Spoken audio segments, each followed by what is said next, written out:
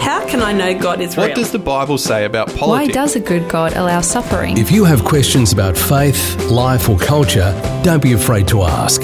This is Ask with David Deane. G'day everyone, Dave Deane here, and our question for the week is, how do I know that I am a Christian? This is a question of definition. If I asked, how do I know that I'm an engineer, or how do I know that I'm a doctor, you'd have to verify that I have the appropriate qualifications. In a similar way, the question, how do I know that I'm a Christian, is answered by understanding what qualifies a person as a Christian. And as a first point, the Bible makes some really clear statements to this end. For example, Romans 10 says, if you confess with your mouth that Jesus is Lord and believe in your heart that God raised him from the dead, you will be saved. What it means, though, to say that Jesus is Lord is a particular understanding that what he says, the way he wants us to live, should reflect everything that we are.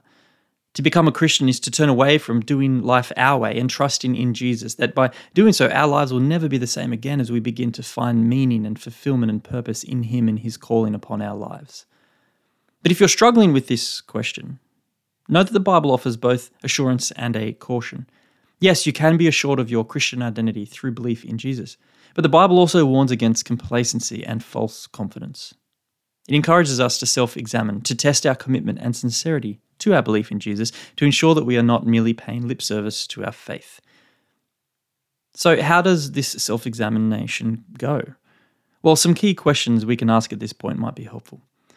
Do you genuinely love Jesus? And do you feel a sense of kinship with his followers at church?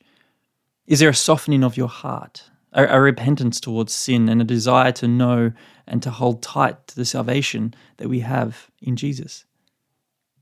True belief in Jesus will inevitably bear fruit. These may not appear overnight, they are seeds that grow over time, but nurtured by a relationship with Christ and commitment to his teachings in fellowship with his people. These fruits of the Spirit, as described, say, in the book of Galatians, can and do come. Love, joy, peace, patience, kindness, goodness, faithfulness, gentleness, and self-control. Seeing these fruits in your life can provide an assurance of your faith. But remember, it's not about achieving perfection or any one of these particular things. It's about having a transformation that grows into these things. It never ceases to grow into these things so long as you have breath to draw. Do you have a question about Christian beliefs, theology, doctrine, philosophy or culture? Don't be afraid to ask. Go to drcdeane.com/ask. That's Deane with an E.